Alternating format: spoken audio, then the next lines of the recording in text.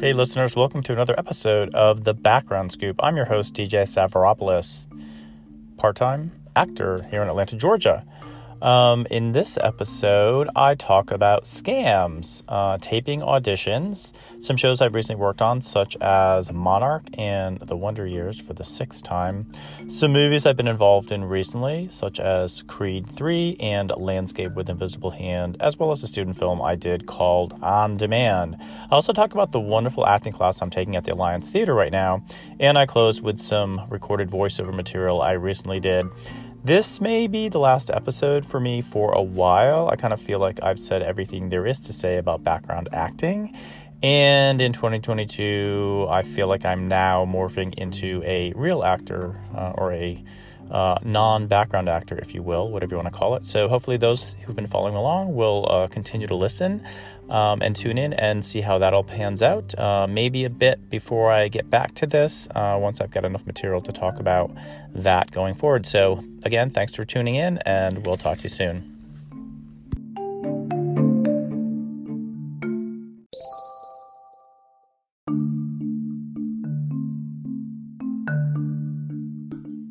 I don't know what day it is, and it doesn't matter, because this topic is timeless. In the real estate world, we call this evergreen content.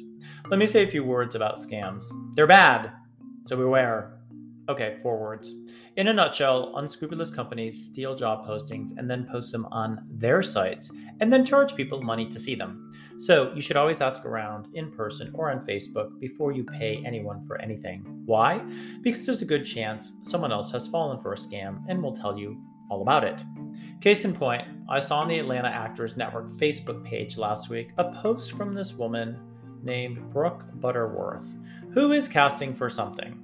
It may be a maple syrup commercial, but probably not. And I'm sure she's so sick of people saying that, but I couldn't resist.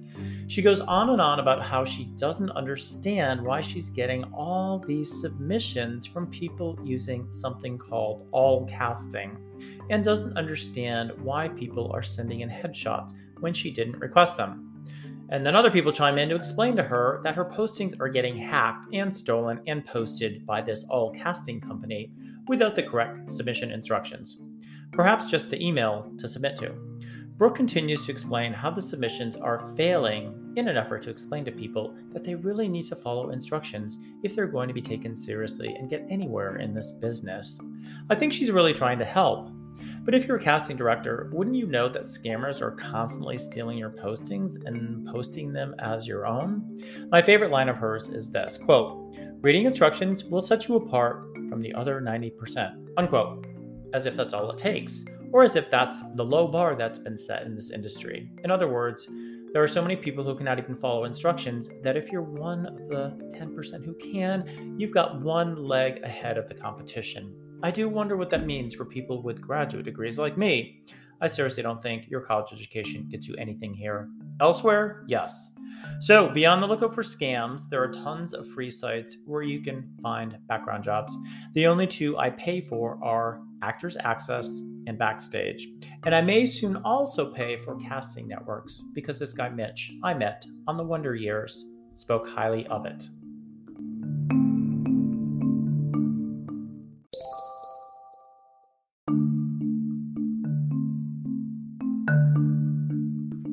I had to record an audition for a commercial I applied for on Actors Access. I went to Kaylee and David's last Sunday, January 16th, 2022, where they have a small studio set up. It came out fantastic, but I learned a few things. 1, lighting is key. You need a package to set up your studio. It makes everything look better. I just ordered and got one from Amazon, but it turned out to be crap, so I returned it after 30 minutes of trying to set it up and get one of the 2 lights to respond to the remote control. Arrgh! I hate when cheap stuff you buy on Amazon doesn't work. I mean, I read the reviews, but got a lemon in the bunch. I think I'm just going to buy whatever Kaylee and David have. 2, I memorized my lines, but not theirs, so I had to look down at the script to know when they were done and when it was my turn. When I showed this to a woman named Cindy, whom I met on Monarch this week, she immediately said that was bad in all caps. She poo-pooed my reel after knowing me for just 5 minutes. I'm sure she's very nice and was only trying to help. I didn't take it personally. She's one of those people who buys a lot of real estate with cash and then rents it out to tenants or on Airbnb and loves to talk about the real estate market. But when I'm on an acting job, those conversations get very tiring very quickly. Back to the subject. I'm not sure what the expectation is here from the casting director. They don't want you to literally read the lines, so you need some extent of memorization. Otherwise, you're not really acting, you're just reading. Third, the casting director sent out several emails, which I found odd. The first was how to pronounce the name in the script, which I had no difficulty with. It's Italian. I'm from the Northeast, where everybody easily recognizes Italian names and isn't afraid of them. In the second, he berated people for a number of things like bad video, bad sound, reading the script 100%, etc., and suggested that these were very unprofessional and that people should get their act together. I'm not sure what the point of all this was. If people don't know how to submit, they just don't get the job. Is it his job to tell them how to submit? He sounds very much like Ms. Butterworth. I'm inclined to believe that anyone from California who is new to Atlanta is absolutely horrified by how people here behave, as if the raw talent here is absolutely clueless and hasn't learned anything properly, as if we all missed out on the acting finishing school that everyone in Hollywood goes to. Sorry guys, it's a different world here, and you're probably not going to succeed in changing all of us. Blame it on the South, the city, the millennials, or whatever you want. This isn't Los Angeles in the 1920s.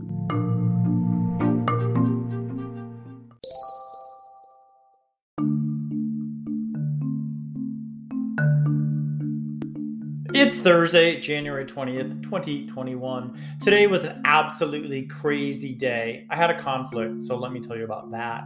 I had to be on set at 7:30 a.m. for Monarch filming, but I also had to do a fitting for the Wonder Years for 3 days next week and test for them as well. I knew this would be a problem when I accepted both, but assumed I would just figure it out.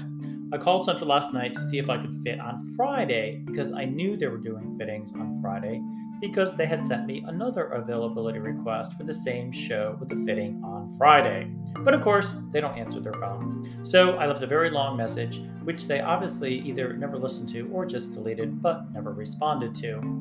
My fitting time was 10 a.m., but I could actually show up anytime between 9 a.m. and 3 p.m. So I had three options. 1, cancel Monarch, but that seems stupid. 2, do Monarch, but secretly leave so I could do my Wonder Years fitting. And 3, do Monarch and not leave and hope that I could just do my fitting on Friday.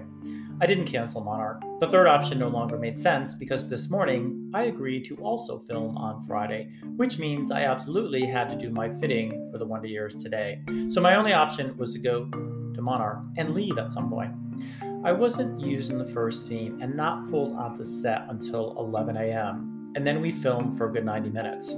I did the math and needed 30 minutes to walk back to the parking lot and another 30 to drive to Stone Mountain. So I basically had to leave at 1:30 p.m. in order to get there by 2:30 because they closed at 3. To complicate matters, I couldn't just disappear because wardrobe had given me a blazer to wear. So at a minimum, I had to return that and say something like, "I have to go, I have an emergency," and just sneak out.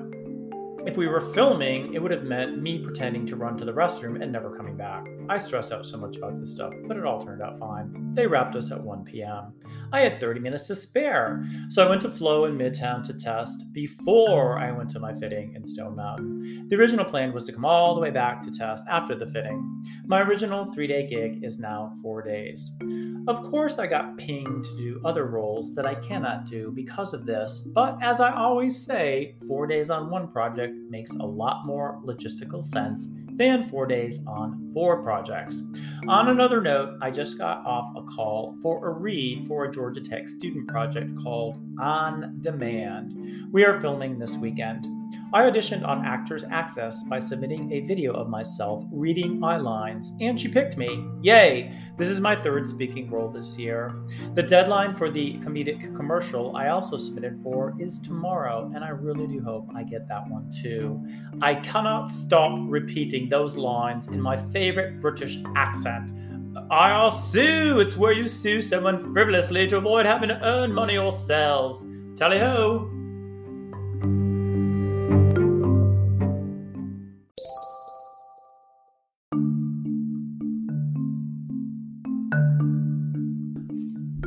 It's Friday, January 21st, 2022. I just finished my first of 4 days on the Wonder Years.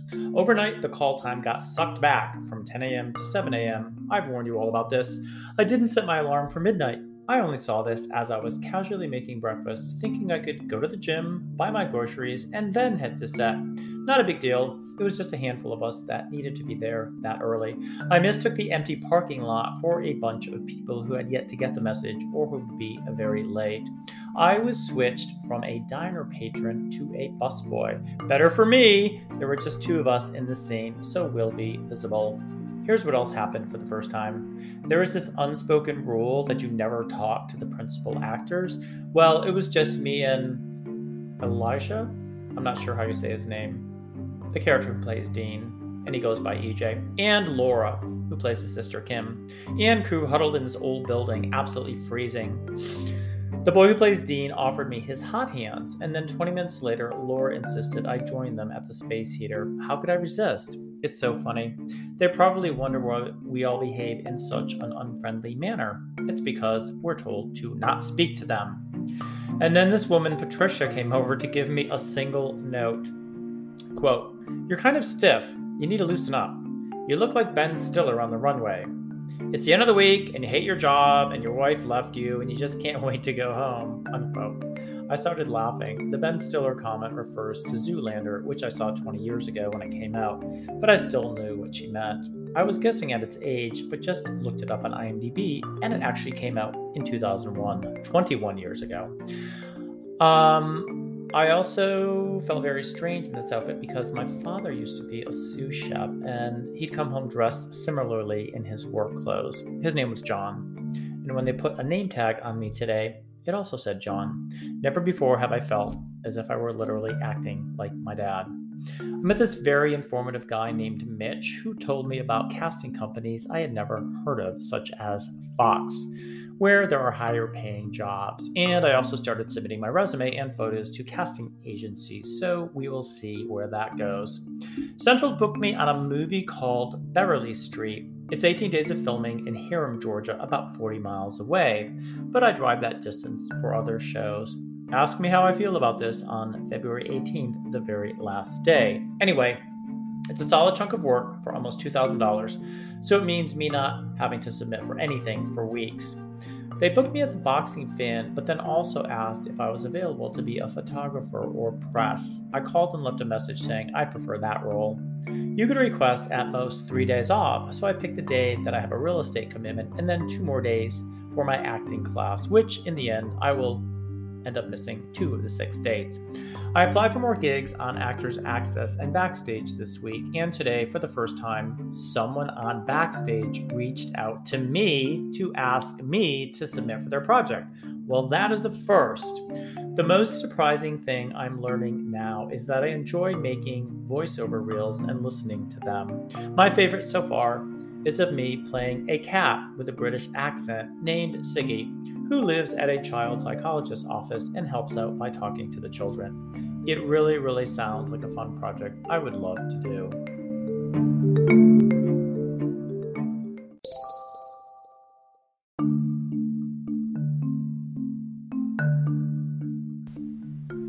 If you haven't heard about Anchor, it's the easiest way to make a podcast. Let me explain. It's free.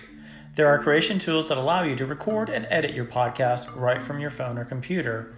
Anchor will distribute your podcast for you so it can be heard on Spotify, Apple Podcasts, and many more. You can make money from your podcast with no minimum listenership. It's everything you need to make a podcast in one place. Download the free Anchor app or go to anchor.fm to get started. That's anchor.fm.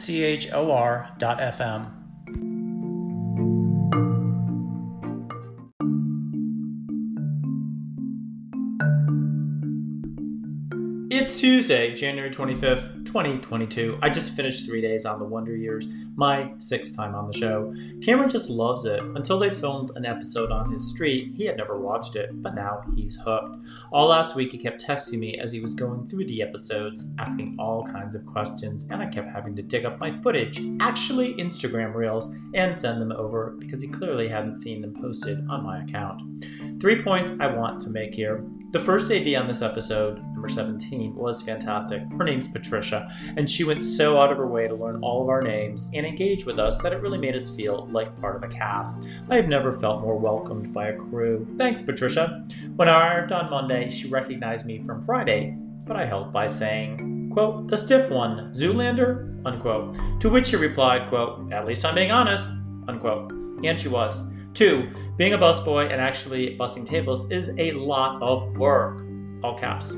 You have to reset everything between takes, and you have to put dishes and silverware and glasses and placemats into a bin without making any noise. I think yesterday my boss was doing most of the work for me by filling the bin, but today I was flying solo. At one point, Patricia wandered over and gave us the moi sign, where you put your 4 fingers together on your lips as if to say, "Fantastico!" So we were giving her exactly what she wanted. 3, I had to leave early to get to a test for another show, which was super dicey. Testing closed at 5 o'clock. At 4:10, we finished the scene from 3 angles and were told to go outside. I knew the next take would not need me, so I bolted to holding and told the PA there that I had to leave immediately. I told him. I didn't ask him. He said he had to check with the head PA. Meanwhile, I changed, returned my clothing to wardrobe, and handed him my name tag to give to props. He still didn't have an answer. He was just trying to do his job, and I knew that I couldn't wait around. I was halfway across the parking lot, just looking back the whole time until he gave me the thumbs up. It was kind of weird. I mean, I didn't really want to be a jerk and just leave, but at the same time, I don't need their permission to leave 2 hours early if I really, really have to go. Finally, this whole fitting thing doesn't always make sense. To work Creed 3 starting later this week, I needed to test Monday or Tuesday, which ended up being today. But then I became a judge, which means I also needed to pre-fit. So I now had to test on Sunday to fit on Monday. The Monday fitting fell apart because I couldn't walk out on the Wonder Years. The PA began texting me, and I said, "Look, can't I just send you photos of my suits?" And he said yes, and we pretty much agreed on my wardrobe using our phones. Given that they were not fitting me in period clothing and that all of the clothing options were mine, there is no reason why I should have to drive somewhere and block off a whole day for this. Really, didn't we all learn anything from COVID? All fittings except ones where they have to alter their clothing for you can be Zoom calls or just texting. Of course, I won't get paid for the fitting, but the fact that I don't have to drive somewhere with a suitcase full of options and forfeit acting days more than makes up for it. Again, Fred Savage was wandering around the set for the past 3 days, but he wasn't directing this episode. A woman named Aisha was. I am off to Creed for about 14 days of filming through mid-February. Here's one more thing I learned today. I've always believed that as long as you book a job with central casting, you never have to complete an I-9 or tax paperwork ever again. But I learned today that that is not true. It depends on the project. Creed had us filling all of this out in our cars, in our laps, while waiting to get tested. I got out of mine and did it on the hood of my trunk. I also got pinged by another casting director on Actors Access to audition for another role. What I'm doing is using an audition reel I created for something else and sending it in to casting directors, and based on that, they are liking what they see and asking me to audition for their role. So, despite not having my own reel just yet, sending them videos of me auditioning for other things is getting me noticed. Things are getting absolutely crazy and will be so until Creed finishes in 3 weeks, and then hopefully I'll get some more juicy roles with lines.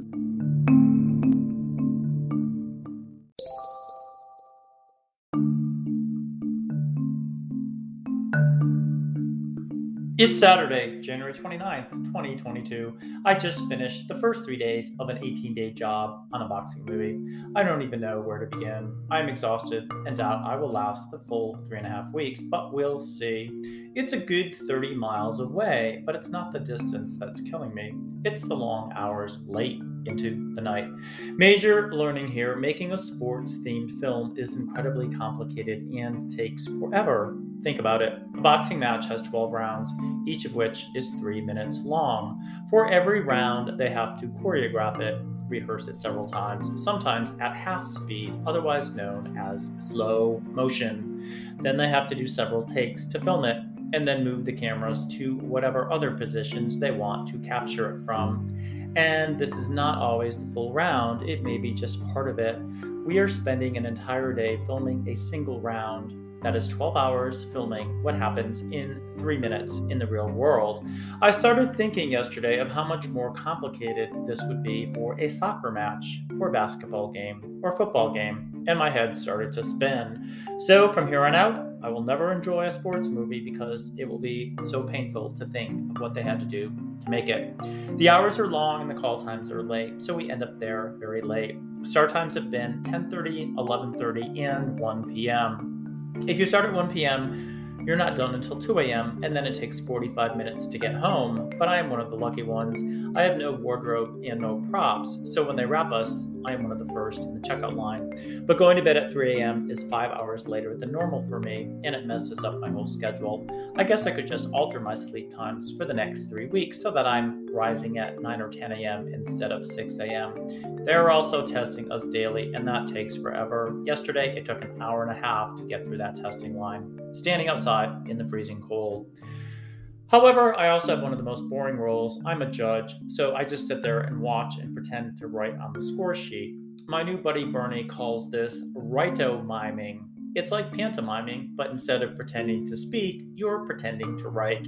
I feel bad for the fans who have to stand up and cheer, and then cheer-o-mime, and then move to different areas, so it appears that the event is more crowded than it really is. I was so bored last night that I started making signs on 8.5 by 11 pieces of paper with a Sharpie and holding them up for the fans behind me to see.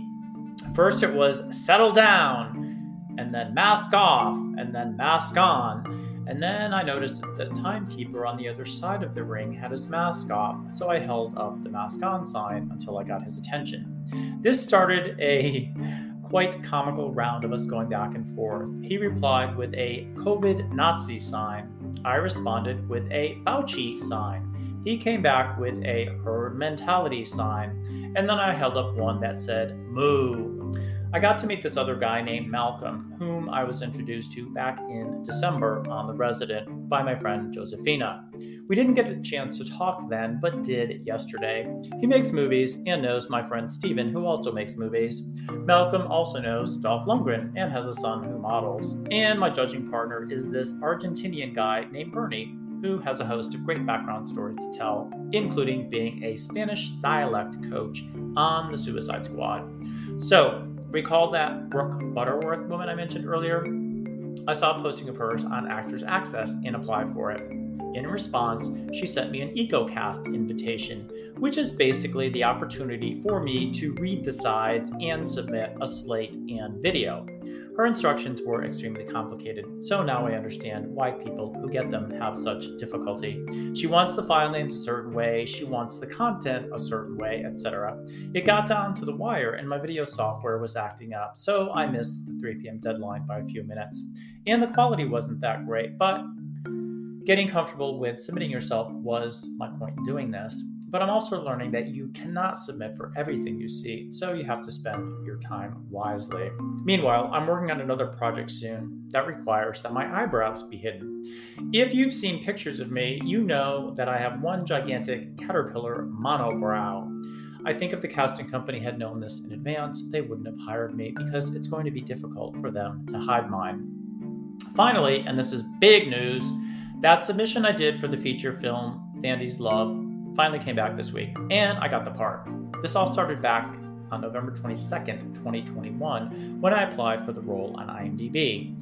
Then, on December 15th, I had my first interview, followed by the real audition on December 20th. I had applied for a non-speaking role, but they decided to send me sides for another role, and I got to show them my best South Carolina accent. Filming of my scene isn't until May, but it's pretty exciting. Before getting the news, I had just concluded that I wasn't hired, as I do with all my auditions. That way, you're never disappointed. If it happens, it happens. Otherwise, it's no big deal. This is my 4th speaking role for the year, and it's still January.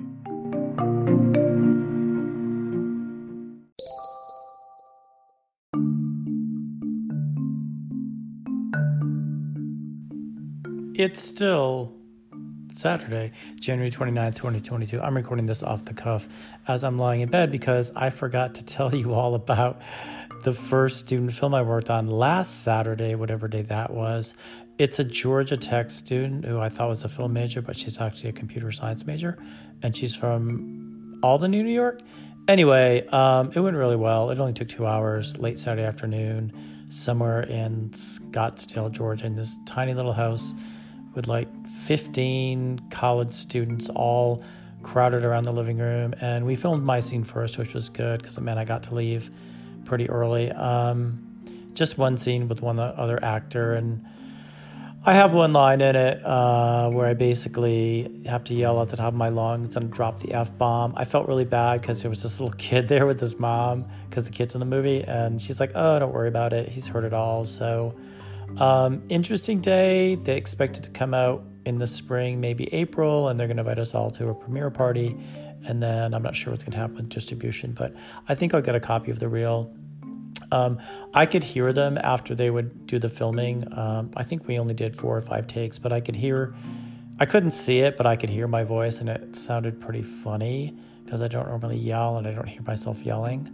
But, I guess it was the girl's first movie, so pretty exciting for her. But I almost felt like I was coaching her because I've been doing background for 2 years now, so I was asking her very specific questions about where does she want me to stand, and was the tone of voice right? Did she want more of a pause after I swore? And she said yes, and so I was kind of helping her out, and I think overall the scene should come out really, really well, but we'll see. So that's that.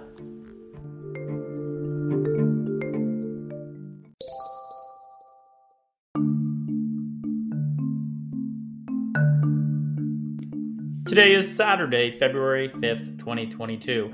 So I'm doing 5 key things in 2022 that I have not done before. They are as follows. 1, paid accounts for actors, access, and backstage. 2, searching for student films and independent films everywhere because that's where you can get lines easily. 3, getting a lighting package set up for my home studio to help with audition videos.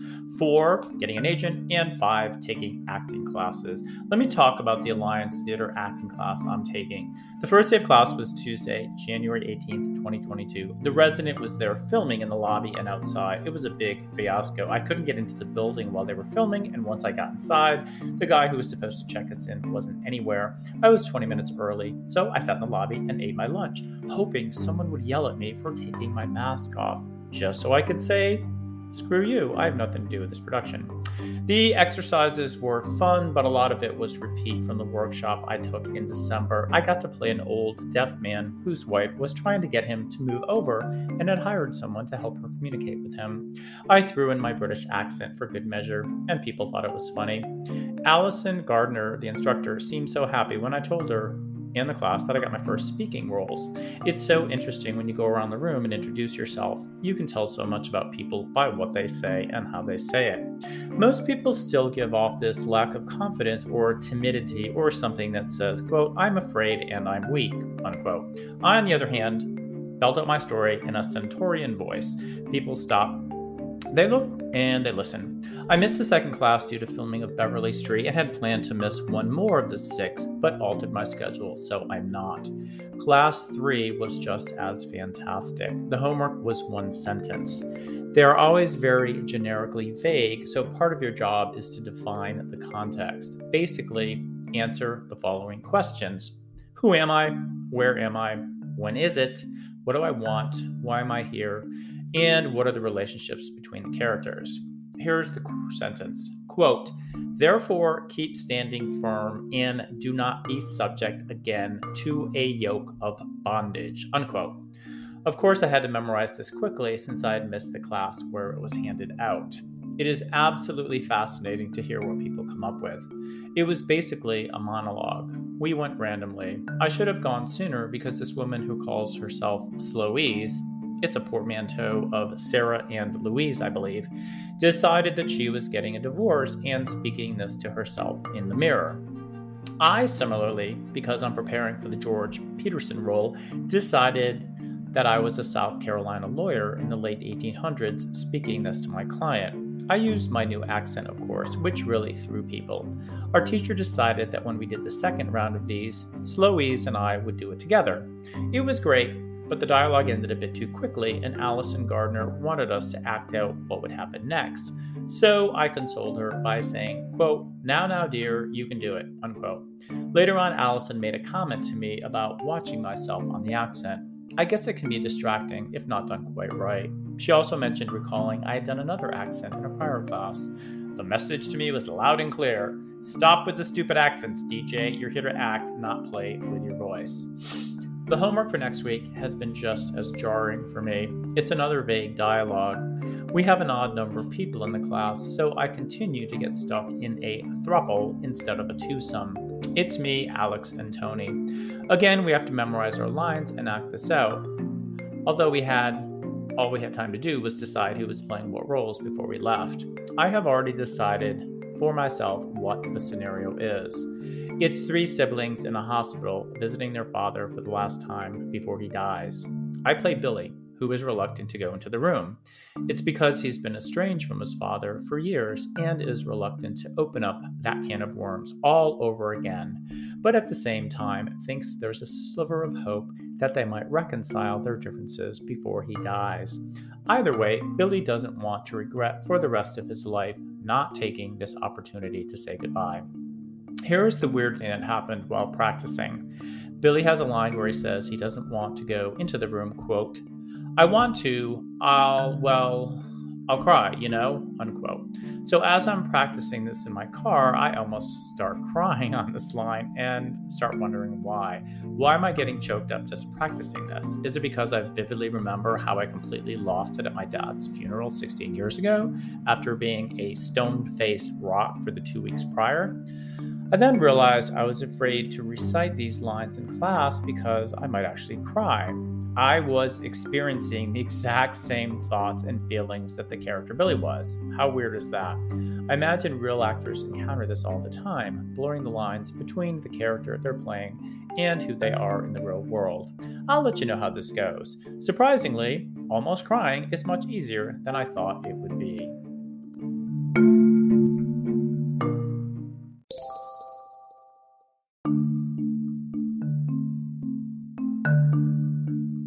Today is Saturday, February 5th, 2022. We are halfway through filming Beverly Street. I have 5 key points to make here. 1, there are lots of small technical details that people spend a lot of time on, but make no sense.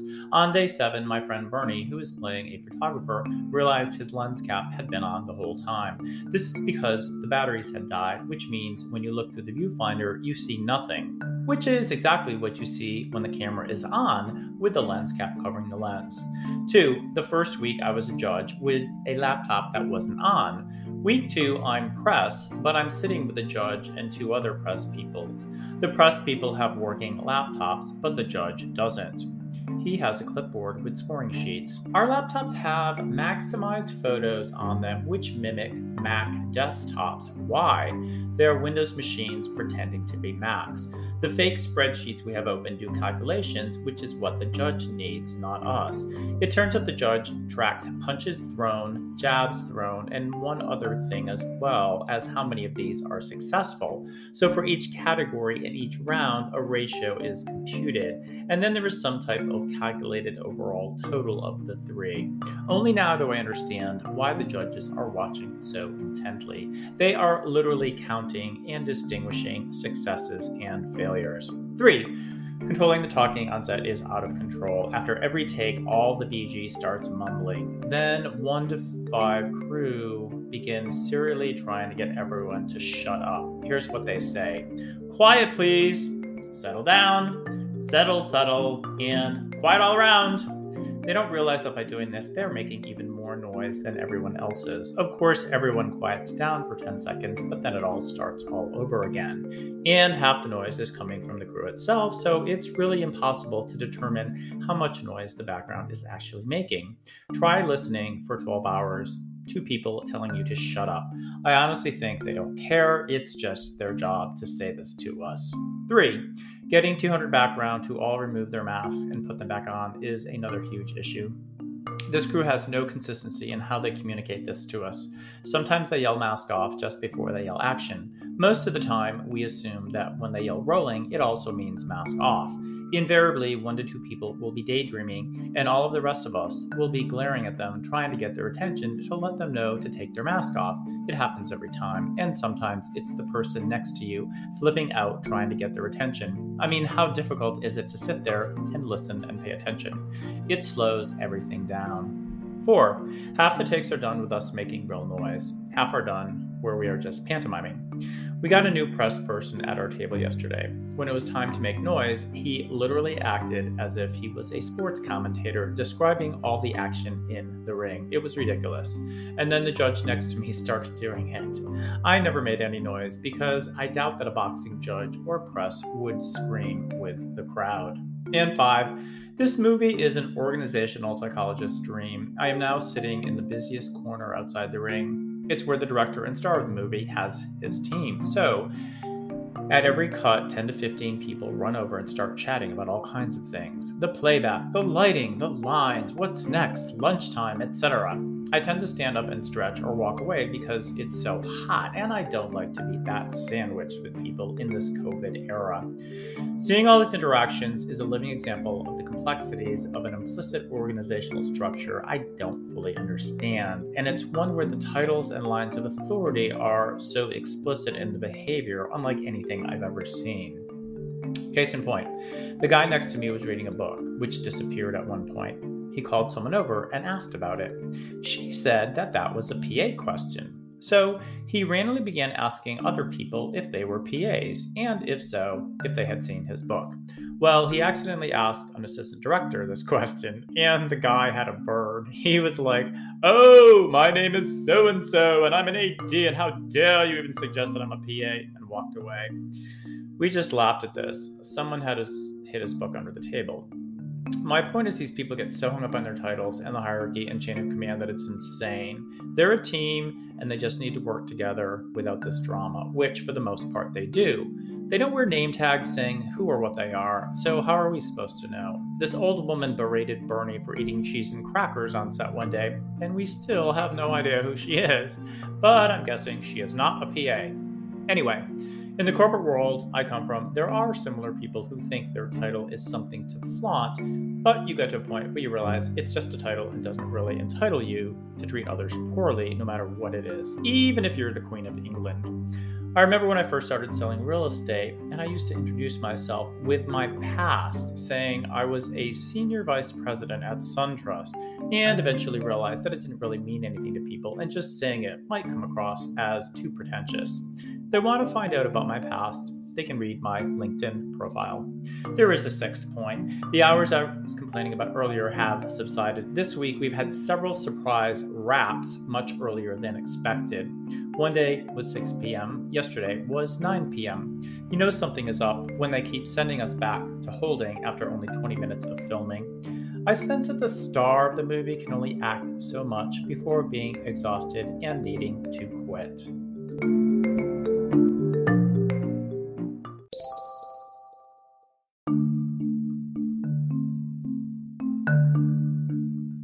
Today is Sunday, February 7th, 2022. I just finished a 12-hour day on a futuristic movie we filmed downtown at America's Mart. If you haven't been there, check it out. It's one of at least 3 1960s buildings built by the famous architect John Portman. The other 2 are the Marriott Marquis Hotel and the Hilton Hotel. All have these soaring interior atriums with glass elevators that shoot up to the sky and lots of dangerous walkways. It turns out America's Mart is the best setting because it's very stark white, and although it doesn't have the tallest atrium, it's got these crazy curved jutouts all over the place, and as you stand on level 1 and look upward, it's absolutely beautiful. Point 2 is that I typically wear dark clothing, lately a lot of black, because my gym shorts, running tights, socks, t-shirt, and running jacket are all black. The futuristic color scheme was lots of bright tone-on-tone colors. It was very hard to find stuff in my closet, and they used none of it. Instead, they put me in a lightweight pink crewneck sweater, red sweatpants and red shoes from Zara. The spectrum of colors was amazing and will look wonderful against the stark white interior. All in all, it felt very much like the show Homecoming that Julia Roberts starred in, a creepy corporate environment, only this one in the future. The little dude from This Is Us who dates Deja is starring in this, so he was there, sleeping at one point. I bet he has long hours. Hiding my eyebrows was a trip for them, and the makeup lines were very long for up to 4 hours. They couldn't figure out what to do with my beard, and so instead of trying to hide it, just colored it a bit to make it more even and remove some gray. Tomorrow I'm off to Monarch again. It's at a church in Decatur, blocks from my office, and we don't have to be there until 8 a.m., so I can get up at my normal time and go to the gym first. Off to watch some Winter Olympics in Beijing before I miss it. Ta-ta!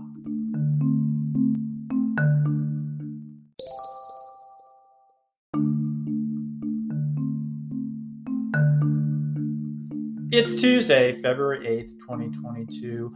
I worked the NBC yet-to-be-released country western show again yesterday. This time, downtown Decatur masqueraded as Austin, Texas. I met quite a few characters. After our courthouse scenes, we were stationed outside of a bagel shop called B-Side and a store next to it called SQFT, which is short for square feet. This old woman who had clearly never done this before kept asking me what was going on every time they yelled cut. Are we done? What do I do? Why do they keep making us do it again?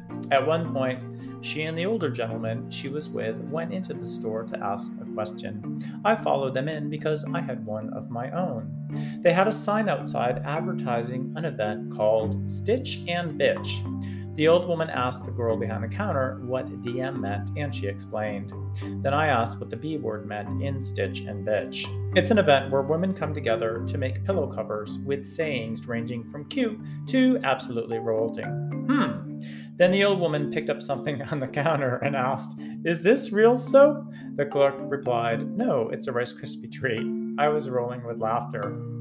My pantomime pal outside was a huge fan of the area for its restaurants and pubs. He told me how a group he's part of celebrates Pirate Palooza each year by frequenting the string of bars located here. Then he showed me pictures.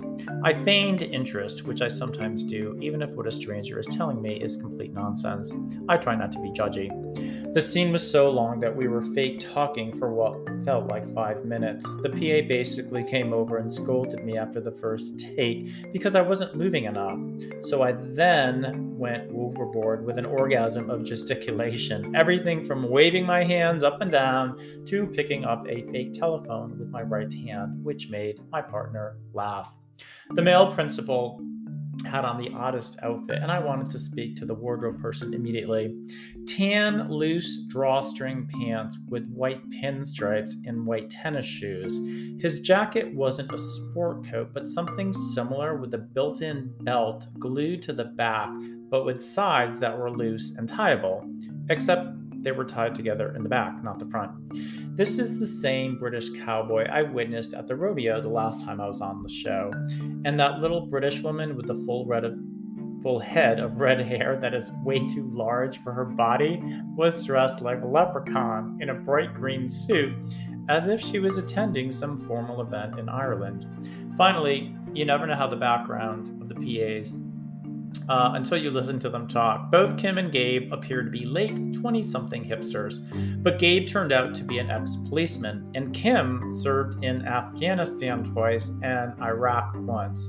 Maybe her winter coat made out of teddy bear fur was shaping my image of her in a different way. Surprise! We were all done at 5 p.m., but they needed 8 of us to stay later. Exactly 7 men and 1 woman. I have no idea what the logic was behind this. They didn't get enough volunteers. I was reluctant, but eventually gave in. I mean, I had no one at home to return to, so why not? Kim berated this old man for not wanting to stay, and then selected 4 more voluntolds. A volunteer is someone who willingly stays, while a voluntold is someone who is told they have to stay. It's always better to be a volunteer. We wrapped 3 hours later. The 1.5 hours of overtime wasn't really worth it. but I was home 3 miles later. At my acting class today, I was the star of my 3-person scene. The instructor heaped lots of praise on us as she watched us practice. There's a line where my character almost cries. When we finished, one of the people in the scene ran out of the room and started sobbing. It was so weird. The teacher and the other student ran outside to console him, but I'm not mushy that way, so I just stood there and looked at the floor. I was thinking, really? It wasn't that good, but apparently it was. I made people cry. We have to do a monologue next week, which is perfect because I need to record 3 of these and submit them to the Avenue Agency to get them to represent me. Wish me luck.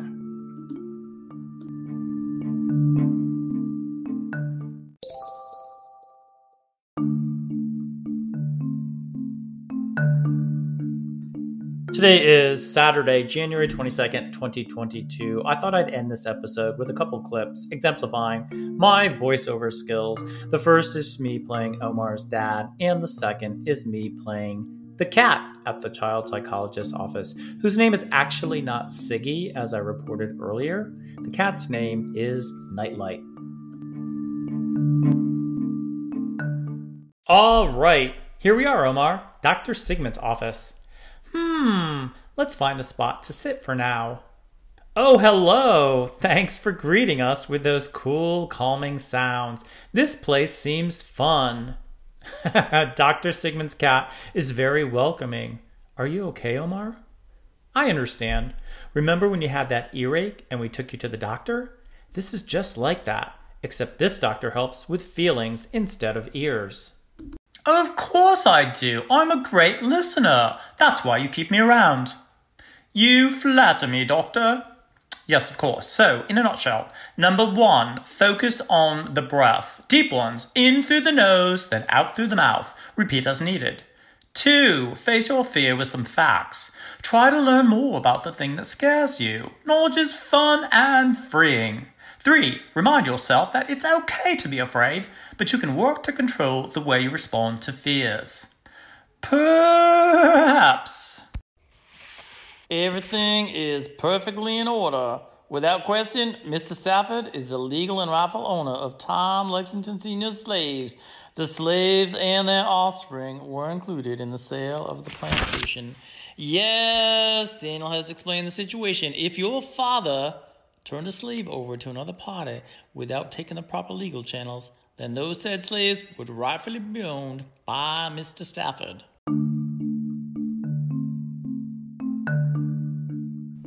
Okay, so that last one wasn't really a voiceover. It's me practicing my new role as George Peterson in the film adaptation of the novel Thondy's Love. Let's hope they get the funding and this movie gets made.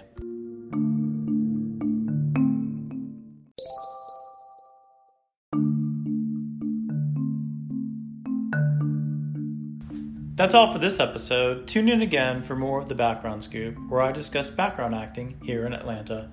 Hope you're learning and getting some BG roles of your own. Feel free to reach out with your questions, which I'll try to answer in a future episode, or tell me a story about your own experience, and I may choose to interview you. See the episode notes for how to reach out, and if you like what you've heard, please rate the podcast. Thanks for listening.